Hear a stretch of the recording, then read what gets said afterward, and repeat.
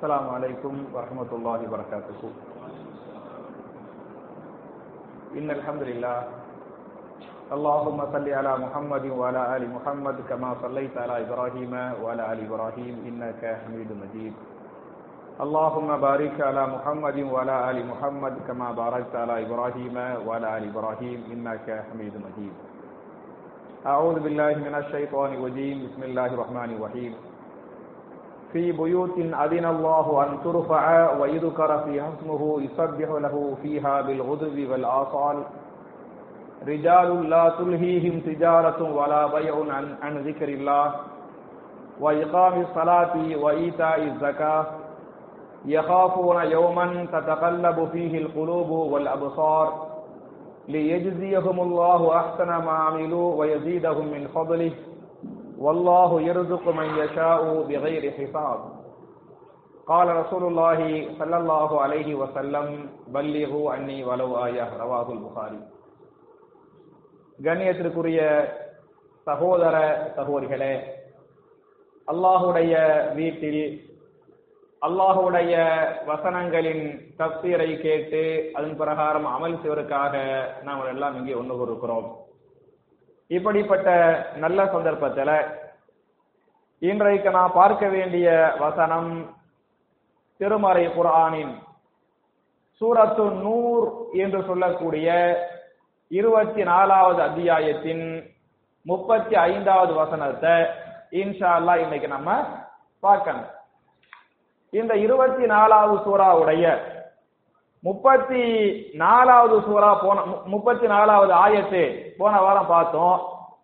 அதுல அல்லாஹ் தன்னுடைய நூரை பற்றி இல்லையா, அல்லாஹ் நூறு சமாவாத்தி வல் அர்ள் என்று சொல்லக்கூடிய அந்த அல்லாஹ் அந்த நூர் என்பதை பற்றி அல்லாஹ் சொன்னானா இல்லையா, அது சம்பந்தப்பட்ட சில செய்திகளை மட்டும் சொல்லிட்டு இன்றைக்குரிய 35வது ஆயத்துக்கு இன்ஷா அல்லாஹ் நான் போயிடுறேன். அங்க நூறுங்கிற அந்த ஒரு வார்த்தை வர்ற காரணத்தால நம்ம எல்லாம் ஒரு துவா செய்யணும், அல்லாஹ்ட்ட நூரை கேட்டு என்ன செய்யணும், துவா செய்யணும் அப்படிங்கிறது ஒரு முக்கியமான செய்தி. குர்ஆன்ல சூரத்து தஹரீம் என்று சொல்லக்கூடிய 66வது அத்தியாயத்தின் 8வது வசனத்தில அந்த அல்லாஹ்ட்ட நீங்க நூரை கேளுங்க, ஒளியை கேளுங்க, வெளிச்சத்தை கேளுங்க. நம்ம துனியாவில் வாழும் போதும் அல்லாஹ்வுடைய நூறு வேணும், கபூர்லையும் அல்லாஹ்வுடைய நூறு வேணும், மறுமையிலையும் அல்லாஹ்வுடைய நூறு வேணும் என்று சொன்னால் நம்ம கேட்கக்கூடிய துஆவை அந்த ஆயத்துல அல்லாஹ் சொல்றான், ரப்பனா அத்திமிம் லனா நூரனா வக்ஃபிர் லனா இன்னக அலா குல்லி ஷைஇன் கதீர் என்கிற துஆவை நீங்கள் கேளுங்கள். இந்த துஆ எங்க இருக்குது? குர்ஆன்ல சூரத்து தஹரீம் 66வது சூராவுல ஆயத்து நம்பர் என்ன? 8வது ஆயத் 66ல 8. அந்த துஆவை நம்ம மனப்பாடம் பண்ணி இன்ஷா அல்லாஹ் கேட்கணும். ரப்பனா அத்திமிம் லனா நூரனா வக்ஃபிர் லனா இன்னக அலா குல்லி ஷைஇன் கதீர் என்பது துஆ. என்ன அர்த்தம்? ரப்பனா எங்களுடைய ரப்பே, அத்திமிம் லனா எங்களுக்காக நீ முழுமைப்படுத்துவாயாக, எங்களுக்காக என்ன செய்வாயாக, முழுமைப்படுத்துவாயாக. நூரனா எங்களுடைய நூரை, எங்களுடைய ஒளியை, எங்களுடைய வெளிச்சத்தை, எங்களுடைய பிரகாசத்தை எங்களுக்காக நீனே என்ன செய்வாயாக, முழுமைப்படுத்துவாயாக. வக்ஃபிர் லனா எங்களை மன்னித்து விடுவாயாக. இன்னக அலா குல்லி ஷைஇன் கதீர் நீயே அனைத்து பொருள்கள் மீதும் சர்வ ஆற்றல் படைத்தவனாக இருக்கிறாய் என்ற அற்புதமான துஆ. அவையின் அருமை சகோதரர்களே, மேல அல்லாஹ் நூரை பற்றி சொல்றான். நம்ம அல்லாஹ்ட்ட நமக்காக நூறுக்காக அல்லாஹ்ட்ட துஆ செய்யணும். ரப்பனா அத்திமிம் லனா நூரனா வக்ஃபிர் லனா இன்னக அலா குல்லி ஷைஇன் கதீர் என்பது முக்கியமான துஆ. மட்டுமல்லாமல் அல்லாஹ்வுடைய நூறு நமக்கு கிடைக்கணும் அப்படின்னு சொன்னா, குறிப்பாக ஒரு இபாதத்தை ரசூலுல்லாஹி ஸல்லல்லாஹு அலைஹி வஸல்லம் இது நூறுன் யௌமல் கியாமா அப்படின்னு சொல்றாங்க. அவங்க நூறுன்னு சொன்ன முக்கியமான இபாதத்து எது என்று சொன்னால் தொழுகை. தொழுகையை பத்தி என்ன ஹதீஸ் வரும் அப்படின்னு சொன்னா, மன் ஹாஃபல அலைஹா கானத் லஹு நூரன் யௌமல் கியாமா. யார் தொழுகையை பேணி கொண்டார்களோ, தொழுகையை பாதுகாத்துக் கொண்டார்களோ, அந்த தொழுகை என்பது நாளை மறுமையில் அவர்களுக்காக எதுவாக அமையும்? நூறாக அமையும் அப்படின்னு சொல்றாங்க. மட்டுமல்லாமல் என் அருமை சகோதரர்களே, தாய்மார்களே, நம்ம எல்லாம் தாடி வைத்திருக்கிறோம் இல்லையா? தாடி என்பது மிக முக்கியமான ஒரு சுன்னா இல்லையா? ரசூலுல்லாஹி ஸல்லல்லாஹு அலைஹி வஸல்லம் வலியுறுத்தி சொல்லப்பட்ட, அவர்கள் செய்த மிக முக்கியமான சுன்னா என்ன? தாடி வைப்பது. நீங்கள் தாடியை விட்டு விடுங்கள், தாடியை நீங்கள் விட்டு விடுங்கள், நீங்கள் தாடியை வளருங்கள், மீசையை என்ன செய்து கொள்ளுங்கள்? குறைத்துக் கொள்ளுங்கள், கத்தரித்துக் கொள்ளுங்கள் என்றெல்லாம் ஹதீஸ்களை பார்க்கலாம். அப்ப சில பேர் என்ன செஞ்சாங்கன்னு சொன்னா, தாடியில வெள்ளை தாடி வருமா இல்லையா? சின்ன வயசுல கருப்பா இருக்கேன், வயசு ஆக ஆக என்ன செய்யும்? கொஞ்சம் கொஞ்சமா வெள்ளையா போவேன். ரொம்ப வயசாயிட்டா முழுசா வெள்ளையா போயிடறான். முழுசா வெள்ளையா போயிட்டா அது தனி கதை, புரியுதா? அப்ப அந்த கொஞ்சம் கொஞ்சமா வயசு வரும்போது கொஞ்சம் கொஞ்சமா அந்த நரைமுடி எட்டி பார்க்கிறதா இல்லையா? அப்படி நரைமுடி எட்டி பார்க்கும் போது அந்த காலத்துல சில பேர் என்ன செய்வாங்கன்னு சொன்னா, அந்த நரைமுடிய மட்டும் தனியா புடுங்கிடுவாங்க. அந்த வெள்ளைக்கு பத்தியெல்லாம் வெள்ளைய மட்டும் என்ன செய்வாங்க? புடுங்கிடுவாங்க. ஏன் புடுங்குறாங்கன்னு சொன்னா, அது அவங்களுடைய வயசை கூட்டி காட்டும். கருப்பு இருந்தா அது ஒரு அழகு தானே. கருப்பு அழகா வெள்ளை அழகா? ரெண்டுமே அழகு. அந்த அந்த சின்ன வயசுல கருப்பு கருப்பு அழகா தெரியும், கொஞ்சம் பெரிய வயசுல வெள்ளை அழகு, ரெண்டுமே அழகுதான். அப்ப அப்படி வயசு வந்துகிட்டு இருக்கும் போது கருப்பு இருக்கும், கொஞ்சம் கொஞ்சமா வெள்ளை வரும்போது அந்த வெள்ளைய மட்டும் கரெக்டா பார்த்து, நம்ம மக்களே சில பேர் முடி வெட்டும் போது கரெக்டா கண்ணாடியை பார்த்து கரெக்டா அந்த வெள்ளைய மட்டும் என்ன செய்வாங்க? கட் பண்ணி எடுப்பாங்க. இந்த காலத்துல கட் பண்ணி எடுக்கிறாங்க, அந்த காலத்துல ஒரே அடியா புடுங்கி விட்டுட்டாங்க ரசூலுல்லாஹ்வுடைய காலத்துல. அப்ப ரசூலுல்லாஹ் சொல்லுவாங்க, நீங்கள் வெள்ளை வெள்ளையாக பார்த்து தாடியை என்ன செய்ய வேண்டாம்? புடுங்கி விட வேண்டாம். ஏன் என்று சொன்னால், ஃபைன்னஹா நூருன் யௌமல் கியாமா, அது உங்களுக்கு கியாமத்தில் எதுவாக அமையும்? நூறாக அமையும். இப்படி தாடி அப்படி விட்டுறோம் பத்தியலா, வெள்ளையா இருக்கா இல்லையா? அப்படி நீங்கள் விட்டு விட்டால், சும்மா இருந்தாலே நமக்கு நன்மை வந்துகிட்டே இருக்கேன், நமக்கு கியாமத்துல நூறாக அமைவதற்கு என்ன காரணமா இருக்கேன்? இந்த வெள்ளை தாடியை வெள்ளையாக விட்டு விட்டோமா இல்லையா, பார்த்து பார்த்து புடுங்காமல் இருந்தோமா இல்லையா, அது மறுமையில நூறா இருக்கும் என்ற ஹதீஸ் பேசுகிறது. நம்ம ஒண்ணு வெள்ளையா வந்தா வெள்ளையா ஊற்ற வேண்டியதான், அல்லது நீங்கள் அந்த சாயா மருதான்ல அடிச்சுக்கிறாங்க பத்தியலா, அதுகள் பண்ணிக்கலாம், தப்பு கிடையாது. எந்த கலரை தவிர? கருப்பு கலரை தவிர, புரியுதா? அப்ப நீங்க நினைச்சா நீங்க மருதாணி போடுங்க, தப்பு கிடையாது. ஆனா மருதாணி போட்டாலும் தெரியுமா இல்லையா? அந்த மருதாணிங்கிற பேர்ல டை அடிப்பாங்க. டையிலையும் நீங்க டை அடிங்க, ஓகே, அது உங்க இஷ்டம், மார்க்கெட்ல தப்புன்னு சொல்ல வரல. டையில எந்த கலர் இருக்க கூடாது? கருப்பு. நம்ம மக்கள் டை அடிச்சு போட்டு பாக்குறதுக்கு கருப்பா தெரியும், கேட்டா டார்க் பிரவுன், பாக்குறதுக்கு கருப்பா தெரியும். இவர் சொல்றது என்ன? டார்க் பிரவுன் அப்படின்றாரு. முடியே கருப்பா இருக்காது. அல்லாஹ் படைச்ச இயற்கையில என்ன இருக்கு? டார்க் பிரவுன் தான் முடியே இருக்கு, அப்படிதான் அல்லாஹ் படைச்சு வச்சுக்கிறான். அப்ப நம்ம அல்லாஹ்வை ஏமாத்துற மாதிரி பண்றோமா இல்லையா? அது தப்பு.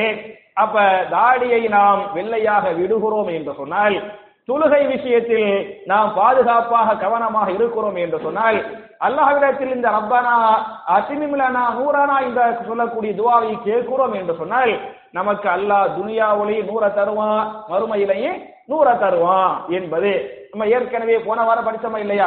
அந்த ஆயத்துக்குரிய ஒரு குட்டி, நிறைய செய்திகளை போன வாரம் பார்த்துட்டோம், விடுபட்ட செய்திகளை மட்டும் இந்த வாரம் இந்த இதுல பார்த்துறோம். பார்த்துட்டு 35வது ஆயத்துல 36வது ஆயத்துல ஃபீ புயூத்தின் அஸினல்லாஹு அன் துர்ஃபஅ வ யுذ்கர ஃபீ ஹஸ்புஹு யுஸப்பிஹு லஹு ஃபீஹா பில் குதுவி வல் ஆசால் என்று அல்லாஹ் பேசுகிறான். அதாவது ஃபீ புயூத்தின் அஸினல்லாஹு, உங்களுடைய வீடுகளில் அல்லாஹ் உத்தரவு போடுகிறான், அல்லாஹ்வுடைய zikr சொல்லப்பட வேண்டும். உங்களுடைய வீடுகளில் அல்லாஹ்வுடைய zikr என்ன செய்யப்பட வேண்டும்? சொல்லப்பட வேண்டும். யுஸப்பிஹு லஹு ஃபீஹா பில் குதுவி வல் ஆசால், உங்களுடைய வீடுகளில் காலை மாலை அல்லாஹ்வுடைய தஸ்பீஹாத்துகள் செய்யப்பட வேண்டும். நம்ம வீடுகள்ல அல்லாஹ்வுடைய zikr செய்யணும். நம்ம வீடுகள்ல காலை மாலை தஸ்பீஹாத்துகள் செய்யணும் என்பது யாருடைய கட்டளை? அல்லாஹ்வுடைய கட்டளை. புரியுது? நம்ம வீடுகள்ல அல்லாஹ்வை zikr செய்யணும், அல்லாஹ் என்ன செய்யணும், தஸ்பீஹ் செய்யணும் என்பதை நீங்கள் புரிந்து கொள்ள வேண்டும். என் அருமை சகோதரர்களே, தாய்மார்களே, உங்களுக்கு zikர்னா என்னன்னு தெரியும் இல்லையா? போன வாரம் கூட ஒரு சகோதரர் மாஷா அல்லாஹ் நல்ல கேள்வி கேட்டார். அதாவது தஸ்பீஹ் என்றால் என்ன, தஹ்மீத் என்றால் என்ன, தக்பீர் என்றால் என்ன, தஹ்லீல் என்றால் என்ன, zikr என்றால் என்ன கேட்டார்ல. நான் தெளிவா சொல்றேன். தஸ்பீஹ் என்று சொன்னால் என்ன அர்த்தம்? சுப்ஹானல்லாஹ் என்று சொல்லு. நான் சொல்றேன் பாய் தஸ்பீஹ் செய்யுங்க பாய் அப்படின்னா என்ன அர்த்தம்? சுப்ஹானல்லாஹ் சொல்லுங்க பாய் அப்படின்னு அர்த்தம். ஓகே. தஹ்மீத் என்று சொன்னால் என்ன அர்த்தம்? அல்ஹம்துலில்லாஹ் என்று சொல்லுதல். தஹ்மீதுக்கு என்ன அர்த்தம்? அல்ஹம்துலில்லாஹ் என்று சொல்லுதல். பாய் தஹ்மீது சொல்லுங்க பாய் அப்படின்னா என்ன சொல்லணும்? அல்ஹம்துலில்லாஹ். நம்ம ஓட பேரை முஹம்மதுன்னு வைப்போம். ரசூலுல்லாஹி ஸல்லல்லாஹு அலைஹி வஸல்லம் அவங்க பேர் என்ன? முஹம்மது. முஹம்மதுனா என்ன அர்த்தம்? முஹம்மது முஹம்மது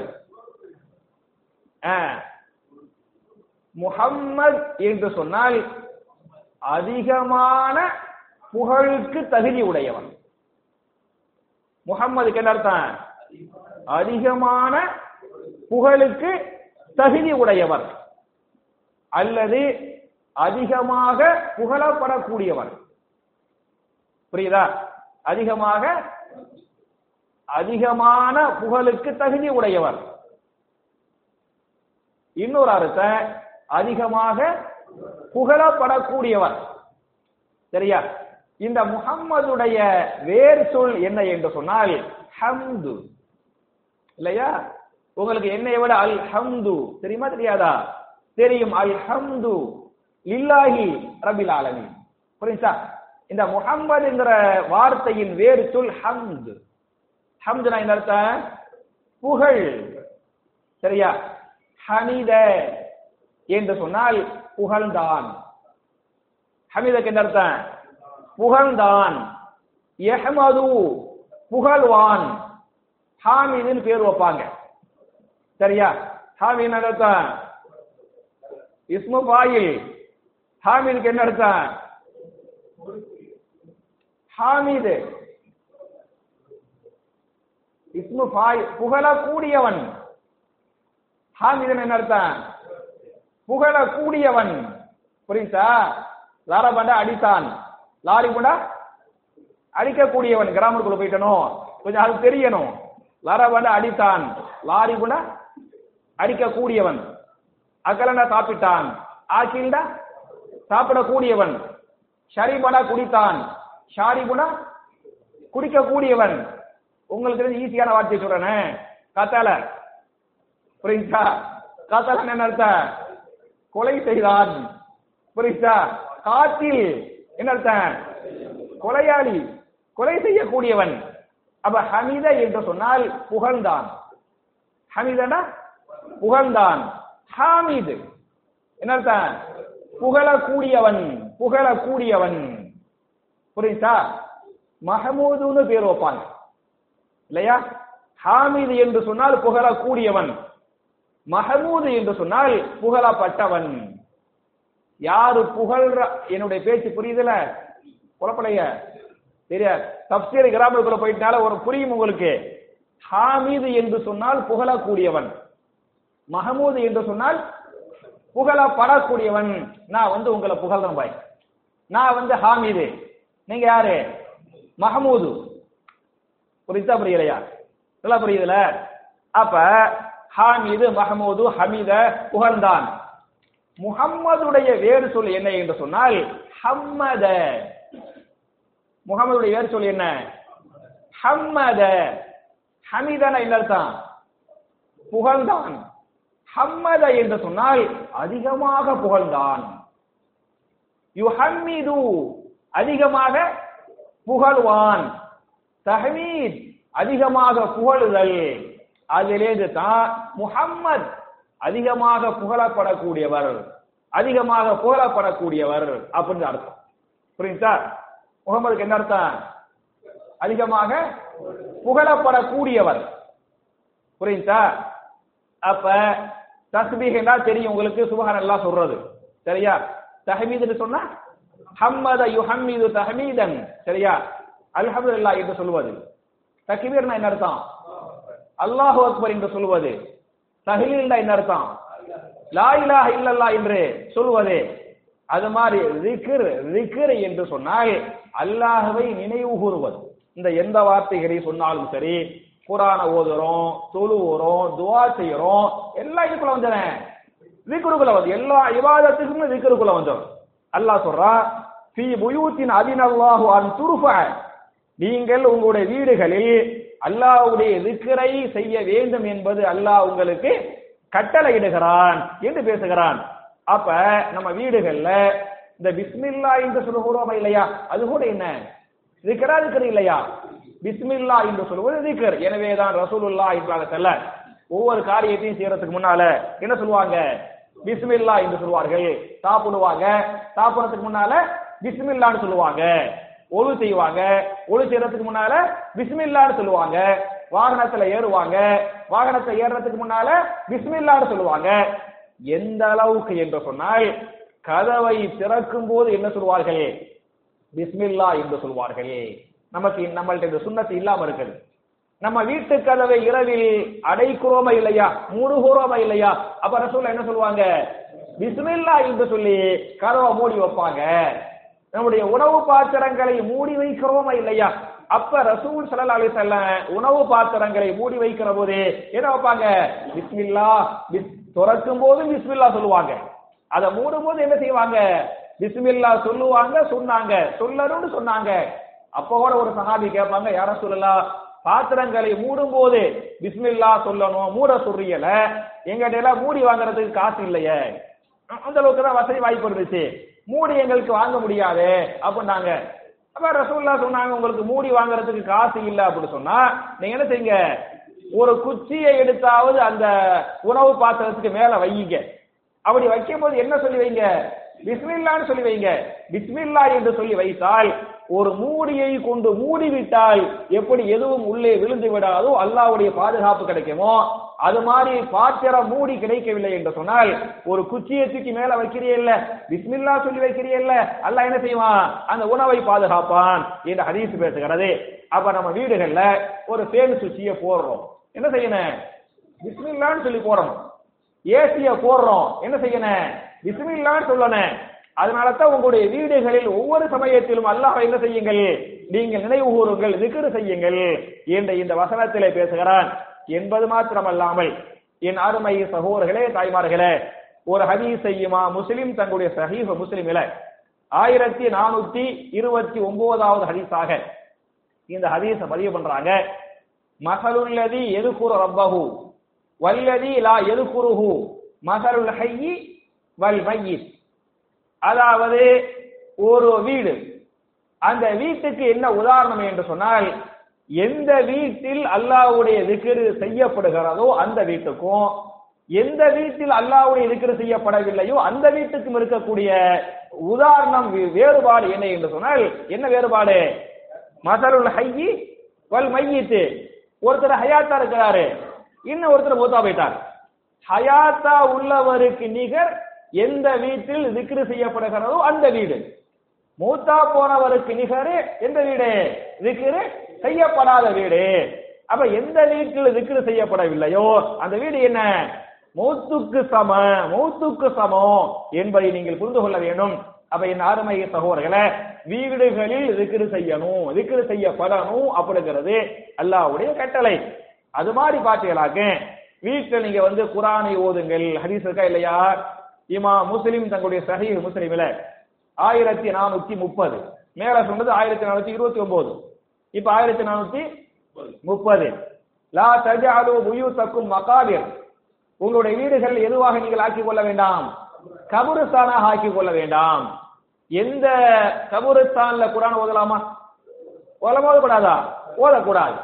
அப்ப கபுரஸ்தானில் எப்படி குர்ஆன் ஓதக்கூடாதோ ஓதப்படாதோ அது மாதிரி எந்த வீட்டில் குர்ஆன் ஓதப்படவில்லையோ அந்த வீடு எதற்கு நிகரே? கபுரஸ்தானுக்கு நிகரே. அப்ப வீடு நீங்க பங்களாவை கட்டி வச்சுக்கலாம், அந்த பங்களாவுக்குள் குர்ஆன் ஓதப்படவில்லை என்று சொன்னால் அது பங்களா அல்ல, அது என்ன, கபருஸ்தானே என்று நான் சொல்லவில்லை, நபிகள் நாயகம் ஸல்லல்லாஹு அலைஹி வஸல்லம் அத மகாபிர், அது கபருஸ்தானே என்று சொன்னாங்கன்னு ஹதீஸ் வருது. அப்ப வீட்டுல திக்ரு செய்யணும், அதே மாதிரி குர்ஆன் என்ன செய்யணும், ஓதணும். ஒண்ணுமில்ல, நம்ம தொழுவோரமா இல்லையா, நம்ம எல்லாம் முன் சுன்னத்து ஃபர்து எல்லாத்தையுமே பள்ளிவாசல் தொழுது போயிடுவோம். ஆனா ரசூலுல்லாஹ்வுடைய காலத்துல பாத்தீங்களாக்க பள்ளிவாசல் எது மட்டும் தான் தொழுவாங்க, ஃபர்து மட்டும் தான் தொழுவாங்க. சுன்னத்து முன் சுன்னத்து பின் சுன்னத்துல ரசூலுல்லாஹ் பள்ளிவாசல்ல தொழுவ மாட்டாங்க. ஹதீஸ் எப்படி வரும்னு சொன்னா, நம்ம பள்ளி போர்டுல அவுகாத்து ஸலாத்துல பாங்கு டைம் இகாமத் டைம் போட்டுக்கறமா இல்லையா, எல்லா பள்ளிவாசல்லையும். ரசூலுல்லாஹ்வுடைய காலம் மஸ்ஜித் நபவில போர்டு இருந்துச்சா, பள்ளிவாசல்ல பாங்கு இகாமத் டைம் இருந்துச்சா, இல்ல. பாங்கு டயத்துல பிலால் ரலியல்லாஹு அன்ஹு பாங்கு சொல்லுவாங்க இல்லையா. இகாமத்துக்கு எது நேரம், ரசூலுல்லாஹ் வருவது. ரசூலுல்லாஹ் பள்ளிக்கு வந்துட்டாங்கன்னு வைங்களேன், ரசூலுல்லாஹ் பிலால் ரலியல்லாஹு அன்ஹு பார்த்து விட்டால் உடனே என்ன செஞ்சிருவாரு, இகாமத் சொல்றார். அப்ப நான் கேட்கிறேன், ரசூலுல்லாஹி ஸல்லல்லாஹு அலைஹி வஸல்லம் முன் சுன்னத் சொல்ல மாட்டாங்களா? பாங்கு டயத்துல பிலால் பிலால் ரலியல்லாஹு அன்ஹு பாங்கு சொல்லிடுறாங்க, ரசூலுல்லாஹ் பள்ளிக்கு வந்தா இகாமத் சொல்லிடுறாங்க. அப்ப ரசூலுல்லாஹ் முன் சுன்னத் சொல்லுவாங்களா, சொல்ல மாட்டாங்களா? சொல்லுவாங்க. எங்க தொழுதாங்க, வீட்டிலே தொழுதார்கள். புரியுதா? அதுதான் மிகச் சிறந்த ஒரு இபாதத். அதுக்காக பள்ளிவாசல் தொழ வேணாம்னு சொல்ல வரல. நீங்கள் பள்ளியில் சுன்னத் தொழுவதை விட வீட்டில் தொழுவது டபுள் மடங்கு நன்மை. புரியுதா? நீங்க பள்ளிவாசல 4 ரக்காத் தொழுவது வீட்டில் 2 ரக்காத் தொழுவதற்கு நிகர். இங்க தொழுதா சுன்னத்து, அதுக்காக நீங்க ஃபர்லுக்கு வராம போயிடக்கூடாது. ஃபர்லுக்கு ஒழுங்கா பள்ளிவாசலுக்கு வந்துடனே. சுன்னத்து தொழுகையை பொறுத்தவரை நீங்கள் பள்ளியில் தொழுவதை விட வீட்டில் தொழுவது 2 மடங்கு நன்மை என்று நான் சொல்லவில்லை, ரசூல் ஸல்லல்லாஹு அலைஹி சொல்றாங்க. அதாவது ஜும்மாவுடைய பின் சுன்னத் இருக்குது. எத்தனை ரக்காத்து, 4 ரக்காத்து. 4 2 4 2 சரியா, மொத்தம் 6. ரசூலுல்லாஹ் என்ன சொல்றாங்கன்னு சொன்னா, 2 ரக்காத்துன்னு ஹதீஸ் வருது, 4 ரக்காத்துன்னு ஹதீஸ் வருது. அதாவது நீங்கள் பள்ளியில் தொழுதால் 4 ரக்காத் தொழுவுங்கள், பள்ளியில் தொழுதால் 4 ரக்காத், 2 2 4 ரக்காத் தொழுவுங்கள். நீங்கள் வீட்டிலே தொழுதால் எத்தனை ரக்காத் தொழுவுங்கள், 2 ரக்காத் தொழுது கொள்ளுங்கள். அப்ப பள்ளியில் 4 ரக்காத்தை தொழுதுவோமே இல்லையா, அது வீட்டில் 2 ரக்காத் தொழுகிறோமே அதற்கு நிகர். புரியுதா? அப்ப வீட்டுல தொழுவது சுன்னத் தொழுவது நன்மை ஜாஸ்தி என்பதை நீங்க புரிஞ்சுக்கிறேனே. ஏன்னா ரசூலுல்லாஹ் தெளிவா சொன்ன இன்னொரு ஹதீஸ் குர்ஆன்ல அல்லாஹ் சொல்லி காட்டுறான். சூரா யூனுஸ் 10வது சூரா, 10வது சூராவுல 87வது ஆயத்து, 10ல 87. அதுல நபி மூசா அலைஹிஸ்ஸலாம், ஹாரூன் அலைஹிஸ்ஸலாம் அவங்க எகிப்துக்கு போனாங்கல்ல, அந்த 2 நபிமார்களுக்கு அல்லாஹ் உத்தரவு போடுகிறான், நீங்க 2 பேரை அந்த உங்க சமுதாய மக்களுக்கு நீங்கள் என்ன செய்யுங்கள், வீடுகளை கட்டி கொடுங்கள். புரியுதா? வீடுகளை கட்டி கொடுங்கள். நீங்க படிச்சு பாத்தீங்களாக்க 10வது சூராவுல 87வது ஆயத்து அப்படின்னு சொல்லிவிட்டு, வஜஅலு புயூதக்கும் கிப்லத்தன், உங்களுடைய வீடுகளில் நீங்கள் எதை ஆக்கிக் கொள்ளுங்கள், கிப்லாவை ஆக்கிக் கொள்ளுங்கள். பள்ளிவாசல்ல கிப்லா இருக்குமா இல்லையா, பள்ளிவாசல்ல மிஹராப் இருக்குமா இல்லையா, அது மாதிரி வஜஅலு புயூதக்கும், பைத்துடைய பன்மை புயூத், பைத்னா வீடு, வஜஅலு புயூதக்கும் கிப்லத்தன், உங்களுடைய வீடுகளில் நீங்கள் கிப்லாவை ஆக்கிக் கொள்ளுங்கள். வஅகீமுஸ் ஸலாஹ், மேலும் அந்த வீட்டின் கிப்லாவில் நின்று என்ன செய்யுங்கள், தொழுகையை நிலைநாட்டுங்கள். வபஷிரில் முஃமினீன், அப்படிப்பட்ட மூமின்களுக்கு நபியை நீங்கள் நற்செய்தி சொல்லுங்கள் என்று அல்லாஹ் பேசுகிறானே, அல்லாஹ் கட்டளை போடுகிறானே. அப்ப வீட்டில் கிப்லா என்று சொன்னால் என்ன செய்யணும், வீட்டுல ஒரு பகுதியை தொழும் இடமாக நீங்கள் ஆக்கிக் கொள்ளுங்கள்.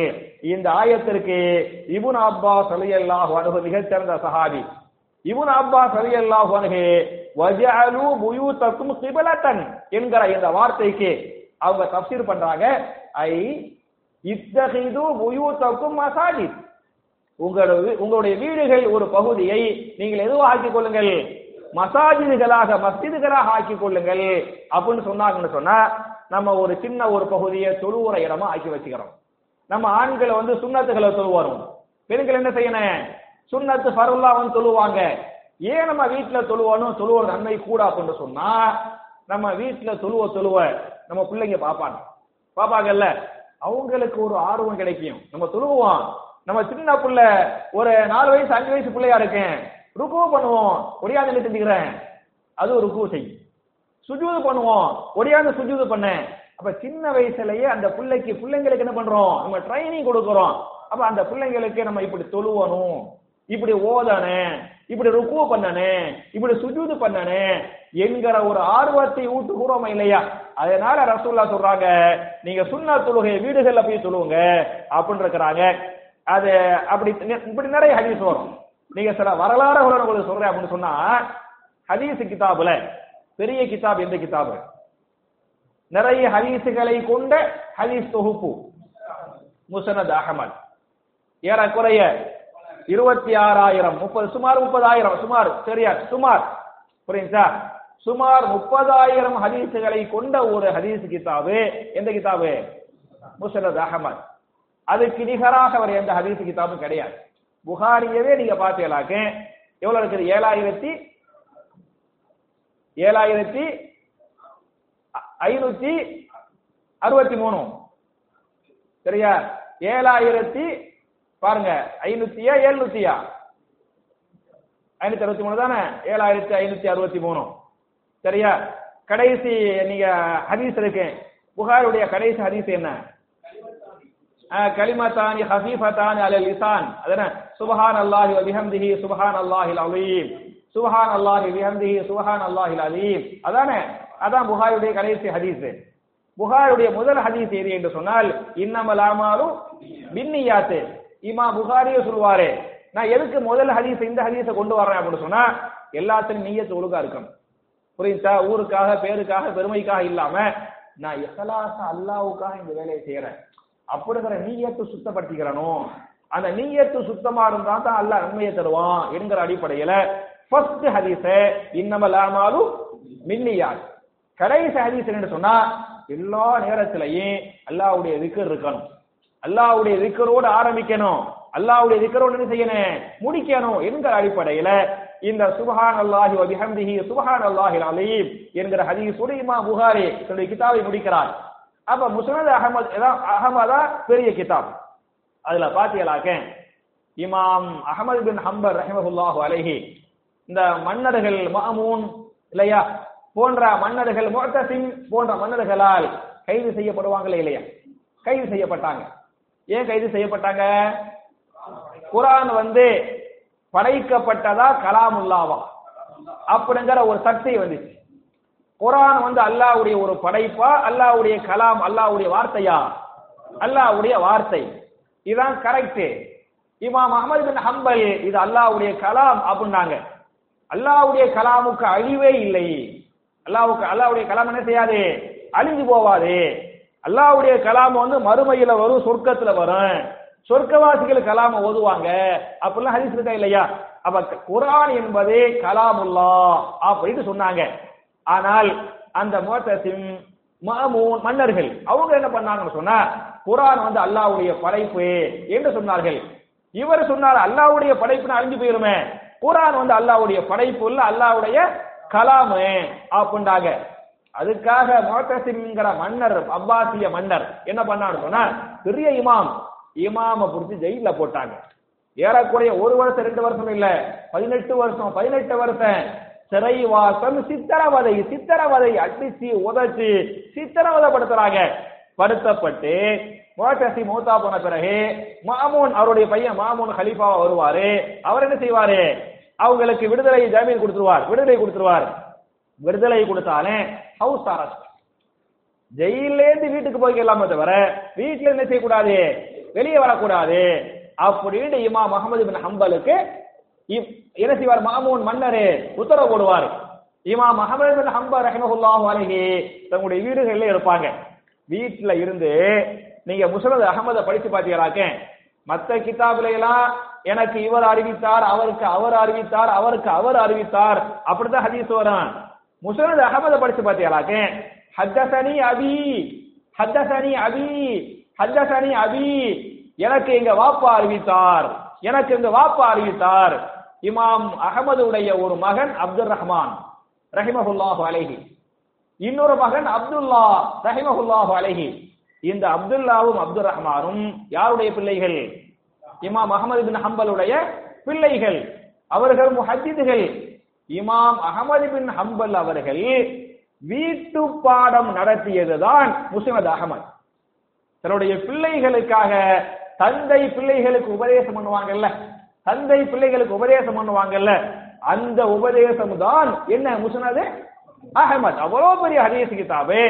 தந்தை இமாம் அஹமது பின் ஹம்பல் என்ன பண்ணாங்க சொன்னா, அந்த ஹவுஸ் அரெஸ்ட்ல வெளியே போகலாம் முடியாது, போக மாட்டோம் பத்தியலா, சும்மா இருக்கிறதுக்கு பிள்ளைங்களுக்கு உபதேசம் பண்ணலாம், பிள்ளைங்களுக்கு ஹதீஸ கத்துக் கொடுக்கலாம், பிள்ளைங்களை வச்சு ஹதீஸ தூக்க வைக்கலாம் என்கிற அடிப்படையில ரசூலுல்லாஹ் இப்படி சொன்னாங்க, அப்படி சொன்னாங்க, அப்படி சொன்னாங்க. அவங்க தொகுத்த அவங்க படித்த எல்லா ஹதீஸுகளையும் யார்கிட்ட சொன்னாங்க? தன்னுடைய மகன் அப்துல் ரஹ்மான், இன்னொரு மகன் அப்துல்லாட்ட சொன்னாங்க.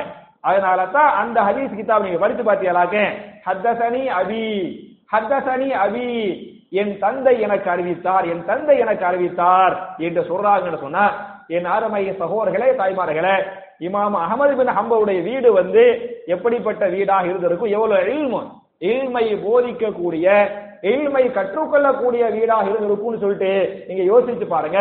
அப்ப அல்லாஹ்வுடைய வார்த்தை ஃபீ புயூத்தின் அதினல்லாஹு அன் துர்ஃபா, அல்லாஹ்வுடைய zikr சொல்லப்பட வேண்டும் என்று சொன்னால் உங்க வீடுகள்ல உட்கார்ந்து என்ன செய்யுங்க, இல்ம கத்துக்கிறங்க, இல்ம என்ன செய்யுங்க, கத்து கொடுங்க என்றெல்லாம் இந்த வரலாறு பேசுகிறது.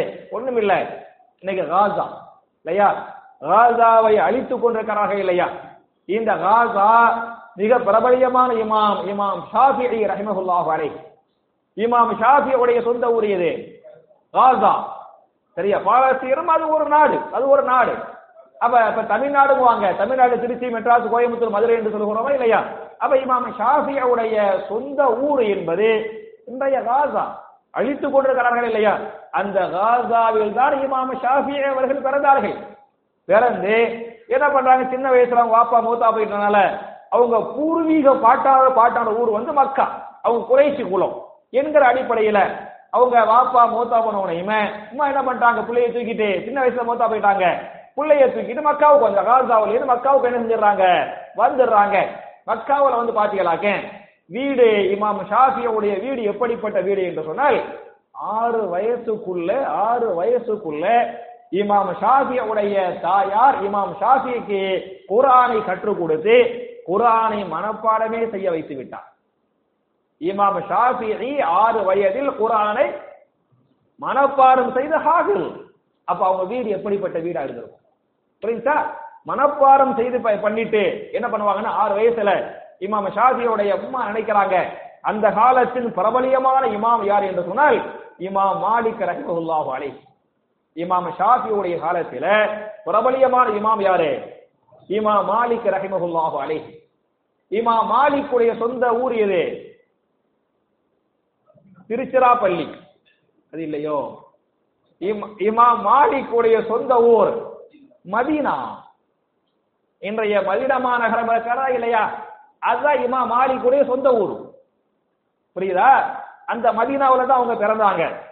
மதீனாவுல பிறந்து இன்றைய மஸ்ஜித் நபவி இருக்கிறதா இல்லையா, இன்றைய மஸ்ஜித் நபவி அது வெறுமனை மஸ்ஜித் நபவி மாத்திரமல்ல, இன்றைக்கு மதீனாவில் ஒரு யூனிவர்சிட்டி, இஸ்லாமிய யூனிவர்சிட்டி, ஜாமியாத்துல் இஸ்லாமியா என்ற இஸ்லாமிய பல்கலைக்கழகம் மதீனாவில் இருக்கிறதா இல்லையா. இஸ்லாமிய பல்கலைக்கழகத்தை ஆரம்பித்தவர் யார் என்று சொன்னால் இமாம் மாலிக் ரஹிமஹுல்லாஹு அலைஹி. புரியுதா? எங்க வச்சு ஆரம்பித்தாங்க? மஸ்ஜித் நபவியில் வைத்து.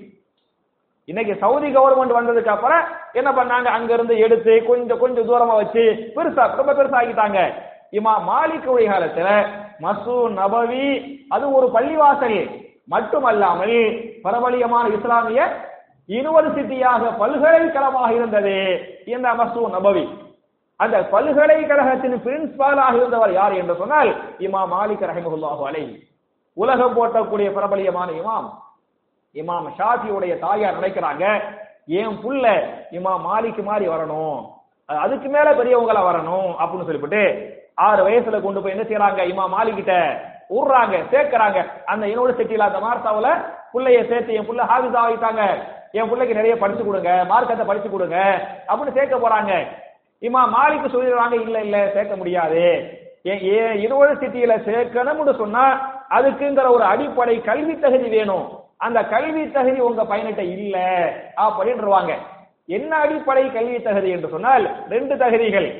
ஒன்றே குர்ஆனை மனப்பாடம் செய்த ஹாஃபிலாக இருக்க வேண்டும். இரண்டாவதாக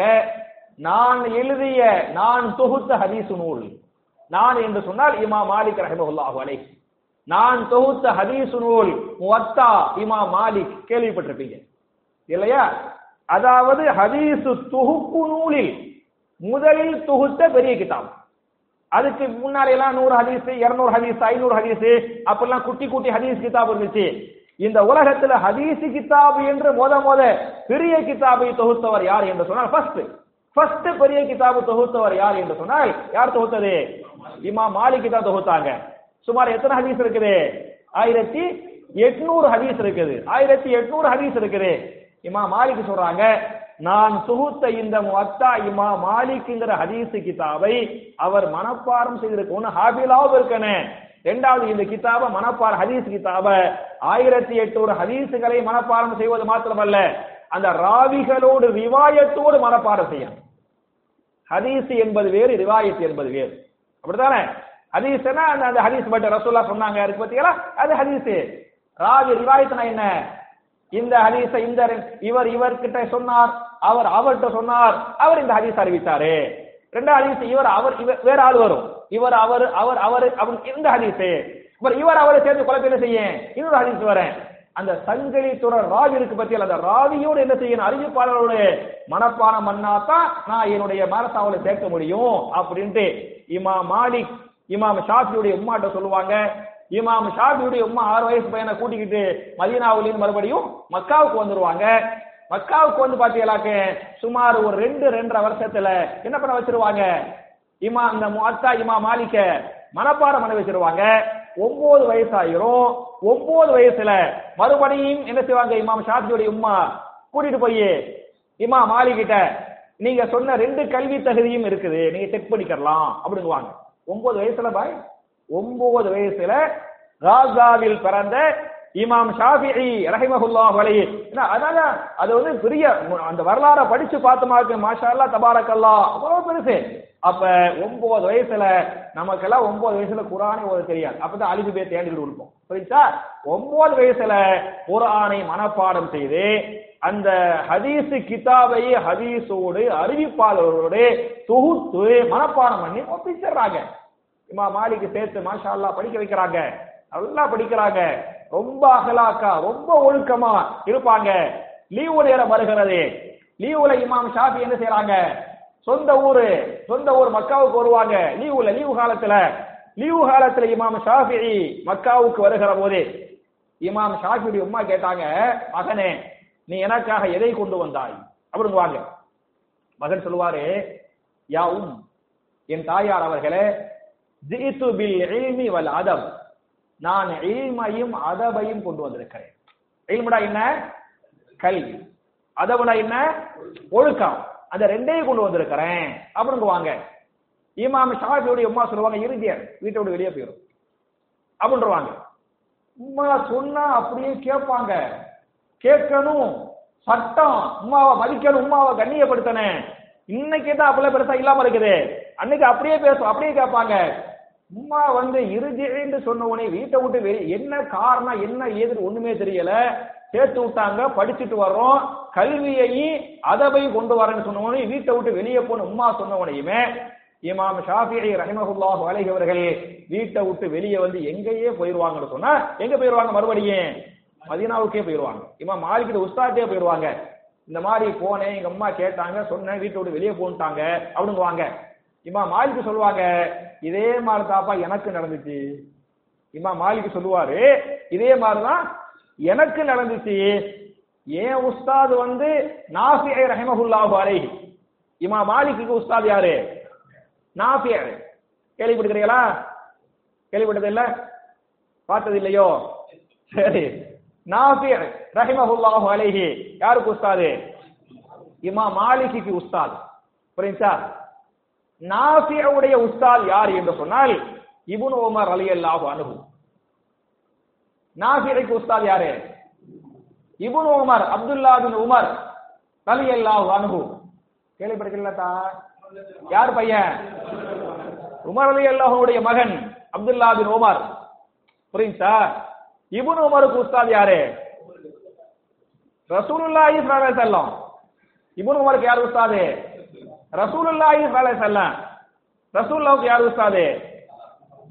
ஜிப்ரீல் அலைஹிஸ்ஸலாம். நஸல பிஹி ரூஹுல் அமீன். குர்ஆன் பேசுகிறது. நஸல பிஹி ரூஹுல் அமீன். புரியுதா? ஜிப்ரீலுக்கு யார் உஸ்தாது? அல்லாஹ் ரப்பல் ஆலமீன். புரியுதா? அப்ப இமாம் ஷாஃபி, நம்ம ஷாஃபின்னு வச்சுக்கிறோமே, இமாம் ஷாஃபி யார்கிட்ட படிச்சாருன்னா யார்கிட்ட படிச்சாரு? இமாம் மாலிக் கிட்ட படிச்சாரு. இமாம் மாலிக் யார்கிட்ட படிச்சாரு? இமாம் நாஃபி கிட்ட படிச்சாரு. இமாம் மாலிக் வந்து தபா தாபி. இமாம் மாலிக் யாரு? தபா தாபி. இமாம் மாலிக் வந்து நாஃபி கிட்ட படிச்சாரு. நாஃபி வந்து ஒரு தாபி. புரியுதா? நாஃபி வந்து இப்னு உமர் ரலியல்லாஹு அன்ஹு கிட்ட படிச்சாரு. அவங்க யாரு? சஹாபி. இப்னு உமர் ரலியல்லாஹு அன்ஹு ரசூலுல்லாஹ் கிட்ட படிச்சாங்க. புரியுதா? இப்படிதான் வருது. அப்ப இமாம் ஷாஃபி வந்து போய் எங்க அம்மா இப்படி சொல்லிட்டாங்க இமாம் மாலிக் கிட்ட சொன்ன உடனே, நானும் இமாம் நாஃபி கிட்ட படித்தேன், இப்படித்தான் எங்க அம்மாவும் கேட்டாங்க, இப்படித்தான் நானும் சொன்னேன், எங்க அம்மா வெளியே போய் சொல்லிட்டாங்க, நீ மறுபடியும் இப்ப என்ன சொல்லுன்னு சொன்னா, ஜிஇது பில் அதபி வல் இல்ம். தாயார் அவர்களே, நான் உங்களுக்காக அதபையும் இல்மையும் கொண்டு வந்திருக்கிறேன். ஃபர்ஸ்ட் வந்து இல்மையும் ஒழுக்கமும். ஃபர்ஸ்ட் போய் என்ன சொன்னாங்க? உங்களுக்காக நான் கல்வியையும் ஒழுக்கத்தையும் கொண்டு வந்திருக்கிறேன் அப்படின்ட்டாங்க. ஃபர்ஸ்ட் என்ன வேணும்? ஒழுக்கம் வேணும். இரண்டாவதா கல்வி. நீங்க ஒழுக்கம் இல்லாத கல்வி எந்த ஃபாயிதாவும் கிடையாது. புரியுதா? அப்படின்னு போய் சொல்லுப்பா, நான் அப்படிதான் போய் சொன்னேன் அப்படின்னு இமாம் மாலிக் ரஹிமஹுல்லாஹு அலைஹி இமாம் ஷாஃபி கிட்ட சொல்லுவாங்க. மறுபடியும் மக்காவுக்கு போவாங்க. சும்மா போறாங்க வர்றாங்கன்னா சும்மா கிடையாது. 450 கிலோமீட்டர் போவனே, குதிரையில, கழுதையில, ஒட்டகத்துல அப்படிதான் போவனே. இமாம் ஷாஃபி ரொம்ப ஏழை. அவங்க வந்து கழுதை தான் வச்சிருப்பாங்க. அதாவது ஒட்டகம், குதிரை, கோவேரி கழுதை, அப்புறம் என்ன கழுதை பாத்திரமா இல்லையா, காரு, அப்புறம் என்ன பைக்கு, சைக்கிள், கார்லையும் பல ரகங்கள், பல கம்பெனிகள் பார்க்கணுமா இல்லையாங்க. அப்ப பணக்காரவங்க என்ன பண்ணுவாங்கன்னு சொன்னா ஒட்டகம் வச்சிருப்பாங்க, இன்னும் கொஞ்சம் கம்மியா குதிரையை வச்சிருப்பாங்க, இன்னும் கொஞ்சம் கம்மியா கோவேரி கழுதை வச்சிருப்பாங்க, இன்னும் வசதி கம்மியா இது வச்சிருப்பாங்க கழுதையில சவார். ரசூல் ஸல்லல்லாஹு அலைஹி வஸல்லமே கழுதையில சவார் செஞ்சிருக்கிறாங்க என்று ஹதீஸ் பேசுகிறாங்க. புரியுதா? பெரிய நபி அவங்க மன்னராக சாம்ராஜ்யத்தின் அதிபராக இருக்கும் போதே எதை சவாரி பண்ணாங்க? கழுதையில சவாரி பண்ணாங்க என்றெல்லாம் ஹதீஸ்கள் பேசுகிறன. அப்ப கழுதையில வரணும் போகணும் அவ்வளவு பெரிய கஷ்டம். அப்ப வந்து சொல்லுவாங்க மறுபடியும் வந்து, தாயார் அவர்களே, நான் முதல்ல அதப ஒழுக்கத்தை கொண்டு வந்திருக்கிறேன், இரண்டாவது கல்வி இல்ம கொண்டு வந்திருக்கிறேன். அப்படிங்க போதா அகலன் சகலன், என் மகனே வருக வருகன்னு சொல்லி என்ன பண்ணாங்க? தாயார் வரவேற்றாங்க, தாயார் உபசரித்தாங்க என்றெல்லாம் வரலாறுகளை, இமாம்களுடைய வரலாறுகளை பார்க்கிறோமே. அப்ப என் அருமை சகோதரர்களே, அல்லாஹ் சொல்றான் பாருங்க, ஃபீ புயூத்தின் அதினல்லாஹு அன் துர்ஃபஅ வ யுذ்கர ஃபீ ஹஸ்முஹு யுஸப்பிஹு லஹு ஃபீஹா பில் குதுவி வல் ஆசால். உங்களுடைய வீடுகளில் அல்லாஹ்வுடைய இல்மு சொல்லப்பட வேண்டும், அல்லாஹ்வுடைய திக்ர் சொல்லப்பட வேண்டும், காலை மாலையில் அல்லாஹ்வுடைய அதுக்கார்கள் ஓதப்பட வேண்டும் என்று அல்லாஹ் பேசுகிறானே. அப்ப இமாம்களுடைய வீடுகள் எல்லாம் எப்படிப்பட்ட வீடுகளாக இருந்ததோ அது மாதிரி முடிஞ்ச அளவுக்கு என்ன செய்யும், நம்ம வீடுகளை பார்த்தோம்னா டிவி ஓடிக்கிட்டே இருக்கும், இங்க செல்போன் பார்த்துக்கிட்டே இருப்பாரு இல்லையா. அந்த ஒரு காலத்துல கணவன் மனைவி எல்லாம் ஒரே நம்ம உட்கார்ந்தா சந்தோஷமா இருப்பாங்க. இப்ப கணவன் மனைவி ஒரே ரூம்ல ஒரே பெட்ல தான் இருப்பாங்க. இவரே ஒரு பக்கத்துல ஒரு போனு, கணவன் கையில ஒரு போனு, மனைவி கையில இன்னொரு போனு, அங்க பையன் கையில இன்னொரு போனு, அங்க பொண்ணு கையில் இன்னொரு போன். பாக்குறோமா இல்லையா? எல்லாத்தையும் இந்த போன் என்ன செய்து விட்டது? பிரித்து விட்டது. அப்ப வீடுகள் என்பது வந்து அல்லாஹ்வை நினைவு கூட்டக்கூடிய வீடுகளாக இருக்கணும் அப்படிங்கிறது என்னுடைய வார்த்தை அல்ல, யாருடைய கட்டளை? அல்லாஹ்வுடைய கட்டளை என்பதை நீங்கள் புரிந்து கொள்ளுங்கள். இது 36வது ஆயத்தில் அல்லாஹ் பேசுகிறான். பேசிவிட்டு 37வது ஆயத்தில் ரிஜாலுன் லா துல்ஹீஹிம் திஜாரத்தும் வலா பைஉன் அன் ذிக்ரில்லாஹ் வ இகாமிஸ் ஸலாத்தி வ ஈதாஇஸ் ஸகா யகாஃபூன யௌமன் ததகல்லபு ஃபீஹில் குலூபு வல் அப்சார். சில மனிதர்கள் இருப்பார்கள், இரையச்சமுள்ள சில சொர்க்கவாசிகளை பற்றி அல்லாஹ் சொல்கிற போது ரிஜாலுன், ரஜுலுன்னா ஒரு மனிதன், பன்மை என்ன, ரிஜாலுன் சில நல்லுள்ளங்கள், சில நல்ல மனிதர்கள் இருப்பார்கள்.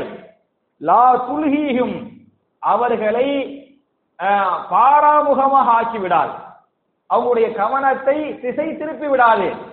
எது என்று சொன்னால் திஜாரத்துன் வலா பயோன், அவர்கள் பண்ணக்கூடிய வியாபாரமோ குடுக்கல் வாங்கலும். அவங்க எல்லாம் வியாபாரம் பண்ணுவாங்க, வியாபாரிகளாக இருப்பாங்க. அந்த வியாபாரம் என்பது அன்னிக்கிரில்லாஹி அல்லாஹ்வுடைய திக்ரை விட்டும் என்ன செய்யாது, அது அவர்களை தடுத்து விடாது, திசை திருப்பி விடாது. வியாபாரம் பண்ணுவாங்க, வரக்கத்தா பண்ணுவாங்க, பெரிய வியாபாரியா இருப்பாங்க. வியாபாரம் பண்ணால அந்த அந்த டயத்துல அந்த அந்த அல்லாஹ்வுடைய அதுக்காரர்கள் அல்லாஹ்வுக்கு செய்யக்கூடிய கடமை என்ன செய்வாங்க, அவர்கள் செய்வார்கள். என்னென்ன கடமைகளை செய்வார்கள், இகாமி ஸலாஹ், ஸலா விஷயத்துல, தொழுகையை நிலைநாட்டுகிற விஷயத்துல, லா துல்ஹீஹும் திஜாரத்துன் வலா பைஉன், அவங்களுடைய திஜாரத்தோ பையகளோ என்ன செய்யாது, அவங்களுடைய கவனங்களை திசை. நான் கேட்கிறேன், எனக்கு ஞாயிற்றுக்கிழமை, ஏன் உங்களுக்கு எல்லாம் வியாபாரம் இல்லையா? நீங்க எல்லாம் மாஷா அல்லாஹ் தபாரக்கல்லாஹ் வியாபாரிகள். வியாபாரங்களை விட்டு விட்டு 4 கிலோமீட்டர் 5 கிலோமீட்டர் 10 கிலோமீட்டர் வந்திருக்கிறோம் என்று சொன்னால் ஏன் வந்திருக்கிறோம்? 4 கல்வியை கத்துக்கிறணும், அதானே, அமல் செய்யணும், அதானே, அது மூலமா சொர்க்கத்துக்கு போகும், அதானே காரணம். அப்ப நல்லவர்களை பற்றி பேசுகிற போது சில நல்லவர்கள் இருப்பார்கள், ரிஜாலும் சில நல்ல மனிதர்கள் இருப்பார்கள். லா துல்ஹீஹும் திஜாரத்துன் வலா பைஉன் அன் திக்ரில்லாஹ் வ இகாமி ஸலாஹ் வ ஈதாஇ ஸகாத். புரியுதா? ஏன் இப்படிப்பட்ட மக்களாக அவர்கள் இருக்கிறார்கள் என்று சொன்னால் யகாஃபூன யௌமன், அந்த நாளைக்கு அவர்கள் அஞ்சுகிறார்கள். அவங்களுக்கு அந்த பயம் இருக்குது. அந்த பயம் என்ன செய்யுது, பள்ளிவாசலுக்கு கூட்டிக்கிட்டு வருது. யகாஃபூன, அவங்க எல்லாம் பயப்படுறாங்க. எதுக்கு பயப்படுறாங்கன்னு சொன்னா யௌமன், யௌமன் அந்த ஒரு நாள் இருக்கு பத்தியலா, அந்த ஒரு நாளைக்கு என்ன செய்யறாங்க, பயப்படுறாங்க. எந்த நாள்? மறுமை நாள். மறுமை நாள் ஒரு நாளைக்கு நம்ம மௌத்தா போயிருவோம், அல்லாஹ் எழுப்புவான், எழுப்பி என்ன செய்வான், ஒவ்வொன்னையும் விசாரிப்பான் அப்படின்னு யகாஃபூன யௌமன், அந்த ஒரு நாளைக்கு பயப்படுறாங்கல்ல. அந்த நாள் எப்படிப்பட்ட நாள் என்று சொன்னால் ததகல்லபு ஃபீஹில் குலூபு வல் அப்சார், கல்புகள் எல்லாம் நடுநடுங்க வைக்கக்கூடிய நாள், பார்வைகள் எல்லாம் என்ன செய்கின்ற நாள், நிலையை குத்தி நிற்கக்கூடிய நாள். என்ன இவ்வளவு பெரிய பயங்கரமாக இருக்கிறது அப்படின்னு பார்வைக்கு நிலை குத்தி நிற்கும், கல்புகள் என்ன செய்யும், நடுநடுங்க. அந்த நாளைக்கு அவர்கள் பயப்படக்கூடிய காரணத்தால சில நல்லுள்ளங்கள் என்ன செய்வாங்கன்னு சொன்னா அவங்களுடைய வியாபாரங்களோ அவங்களுடைய குடுக்கல் வாங்கலோ அல்லாஹ்வுடைய திக்ரு, தொழுகை, ஜகாத்தை விட்டு என்ன தடுக்காம என்ன செய்யும், அல்லாஹ்வுடைய திக்ரை தூண்டும் என்ற இந்த வசனத்தில் அல்லாஹ் பேசுகிறானே. அப்ப இந்த அருமை சகோதரர்களே, தாய்மார்களே, நான் 3 விஷயத்திற்கு பயந்து கொள்ள வேண்டும். அப்பதான் நமக்கு அல்லாஹ்வுடைய பயம், அந்த வரும் இபாதத்துகளை அதிகமா செய்வோம். ஒண்ணு இங்க அல்லாஹ் சொல்ற மாதிரி யகாஃபூன யௌமன், அந்த நாளைக்கு பயந்து கொள்ள வேண்டும். மறுமைக்கு பயப்படணுமா வேண்டாமா? மறுமைக்கு பயப்படணுமா பயப்படக்கூடாதா? என்னதா? கண்டிப்பா பயப்படணும் இல்லையா? மறுமைக்கு கண்டிப்பா பயப்படணுங்கிறதுக்கு ஒண்ணு இந்த ஆயத்தை ஆதாரம். ரெண்டாவது ஒரு ஆயத்தை நான் சொல்றேன், குர்ஆன்ல கடைசியா இறங்கின ஒரு ஆயத், அதான் கடைசி ஆயத். அதுக்கு பிறகு ரசூலுல்லாஹ்வுக்கு வஹியே வரல. போயிட்டா சூரத்துல் பக்கராவுடைய 281 ரெண்டாவது சூறாவுல 281வது ஆயத்து, அதான் ரசூலுல்லாஹ்வுக்கு வந்த கடைசி வஹி. அதுக்கு பிறகு 9வது நாள் ரசூல் ஸல்லல்லாஹு அலைஹி வஸல்லம் மரணித்து விட்டார்கள். வானெடுத்திருந்த வஹி நின்று போய்விட்டது. அதுக்கு பிறகு வஹி வரல. அந்த கடைசி வஹி என்ன என்று சொன்னால் வத்தகு யௌமன் துர்ஜாவுன ஃபீஹி இலல்லாஹ் சும்ம துவஃபா குல்லு நஃப்ஸின் மா கஸபத் வஹும் லா யுظلمون. அந்த நாளைக்கு நீங்கள் வத்தகு யௌமன், அந்த நாளைக்கு நீங்கள் பயந்து கொள்ளுங்கள். துர்ஜாவுன ஃபீஹி இலல்லாஹ், நீங்கள் எல்லோரும் அல்லாஹ்விடத்திலே திரும்பி செல்லப்படுவீர்கள். சும்ம துவஃபா குல்லு நஃப்ஸின் மா கஸபத், ஒவ்வொரு நஃப்ஸும் அது செஞ்ச நன்மை தீமைக்குரிய முழுமையான கூலி என்ன செய்யப்படும், கொடுக்கப்படும். வஹும் லா யுظلمون, யாரும் என்ன செய்யப்பட மாட்டார்கள், அநியாயம் செய்யப்பட மாட்டார்கள் என்பதுதான் வஹியில் வந்த கடைசி வஹி. கடைசி வஹியே வத்தகு யௌமன், வத்தகு யௌமன். அப்ப நல்லவர்கள் பள்ளிக்கு வர்றாங்க, இபாதத் பண்றாங்க, அப்ப அவங்களுடைய வியாபாரங்களோ குடுக்கல வாங்கலோ மத்ததோ இந்த திக்ரை விட்டும் தடுக்காது என்று சொன்னால் யகாபூன யௌமன். அதனால என்ன செய்யறாங்க, பயப்படுறாங்க. முதல்ல மறுமைக்கு பயப்படுறாங்க. அப்புறம் பாத்தியலாக்க அல்லாஹ்வுக்கு என்ன செய்யணும், பயப்படணும் இல்லையா? அல்லாஹ்வுக்கு பயப்படுங்கள். நிறைய ஆயத்து இருக்குது, என்னை விட உங்களுக்கு தெரியும் ஜாஸ்தி ஆயத்துகள் எல்லாம் இருந்தாலும் ஒரே ஒரு ஆயத்தை ஒரு ஞாபகமூட்டலுக்காக நான் சொல்லணும் அப்படின்னு சொன்னா சூரத்து நிசாவுடைய முதலாவது ஆயத்து, யா அய்யுஹன்னா சுத்தகு ரப்பக்கும் அல்லதி ஹலகக்கும். இல்லையா? மனித குலமே உங்களை படைத்த ரப்பை நீங்கள் என்ன செய்து கொள்ளுங்கள், அஞ்சி கொள்ளுங்கள், பயந்து கொள்ளுங்கள். அப்ப அல்லாஹ்வை பயப்படணும் அப்படிங்கிறதுக்கு அந்த ஆயத்து யகாஃபூன யௌமன் இல்லையா? இந்த ஆயத்து ரப்பக்கும், உங்களுடைய ரப்புக்கு நீங்கள் என்ன செய்து கொள்ளுங்கள், பயந்து கொள்ளுங்கள்.